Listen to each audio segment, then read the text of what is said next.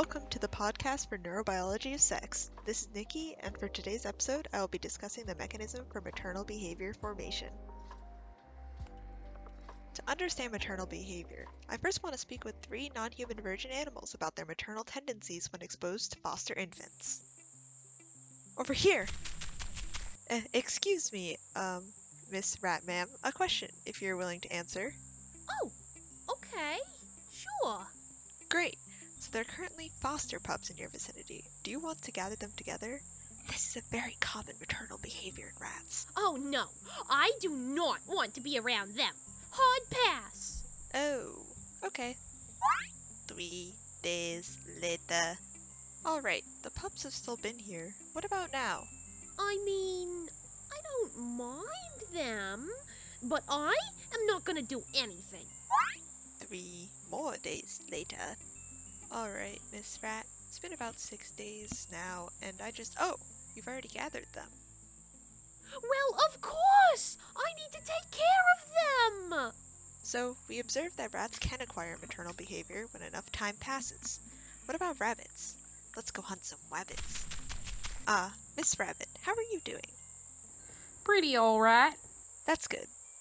Now, you were around some rabbit kids that aren't yours. Do you want to do something to help the little kids? Not particularly, no. Oh, then... You really don't need to cut forward in days like the rat there, because I do not feel any need to help these kids. Huh?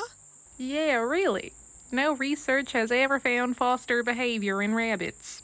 Oh, well, what about the sheep? I heard my name? Well... Oh, if you're wondering about foster behavior, then you should not ask me, because sheep usually travel in herds, so us females are very used to lambs being near, and we do not have maternal behavior towards lambs that aren't our own.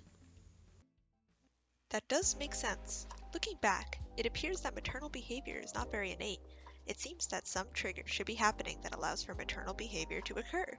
In the book The Parental Brain, Mechanisms, Development, and Evolution by Michael Newman, Newman discusses the formation of maternal behavior in the mammals I talked to previously being reliant on hormone concentrations during pregnancy. 3 hormones of note are estradiol, progesterone, and prolactin. Estradiol tends to be low during the first part of pregnancy, then it rises to a high level and remains high at birth.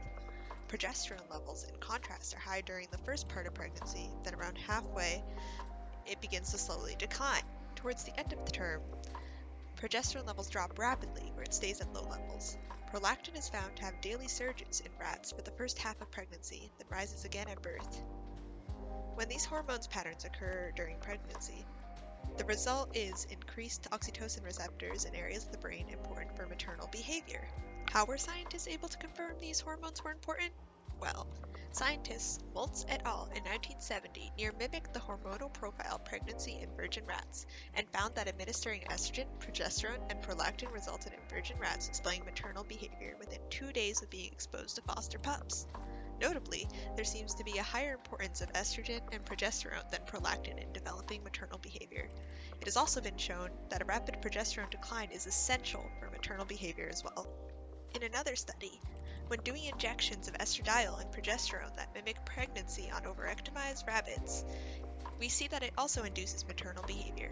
In contrast, sheep seem to require vaginal stimulation as well as a mimicked hormonal profile for maternal behavior to happen. From these studies, it seems to be that these hormones are influencing the onset of maternal behavior in all these animals. But what are these hormones exactly doing? Estradiol has been shown in all these animals to increase the number of oxytocin receptors in certain regions of the brain. These regions include the medial preoptic area, or the MPOA, the medial amygdala, the MEA, and the medial prefrontal cortex, or MPFC. Stimulating rats with oxytocin after stimulating pregnancy hormone cycle results in the onset of maternal behavior as well, giving strong indication that oxytocin is the neurotransmitter for maternal behavior. The MPOA is also where prolactin has been found to activate maternal behavior. Despite knowing that the drop in progesterone levels is important, we still don't know how progesterone influences brain structure, which is a question that needs to be looked into further. Since rats are capable of maternal behavior when exposed to pups for extended periods, it is clear that hormones are not solely the cause of maternal behavior. However, it appears that they do alter the brain in ways that increase the likelihood for maternal behavior to occur. If this behavior is increased due to hormone levels in pregnancy, then why doesn't maternal behavior present while the animals are pregnant? In a study conducted in 2004 by Mann and Babb, they sought to identify an inhibitory mechanism for maternal behavior in pregnant rats. Previously, it had been found that olfaction, or smelling, seemed to prevent onset of rats displaying maternal behavior to foster pups. This discovery is only a first step in a potential pathway to inhibiting maternal behavior. This study involved inactivation of two specific areas of a rat brain, the ventral medial hypothalamus, abbreviated as VMH, or the dorsal medial hypothalamus, abbreviated as DMH. One of these two regions was lesioned, and then they tested if pregnant rats near birth acquired maternal behavior to foster pups. Mann and Babb found that the rats with lesioned VMH displayed maternal behavior much faster than when the VMH functioned normally. This would indicate that the VMH plays a role in inhibiting maternal behavior. They also found that rats with lesioned DMH were much more likely to display maternal behavior faster. However, this was not statistically significant in their study. From these studies, we can see that hormones play an essential role in altering the neuronal circuitry of maternal behavior. To think that pregnancy not only allows for the formation of a new organism, but also leads to changes in the mother's brain is absolutely fascinating.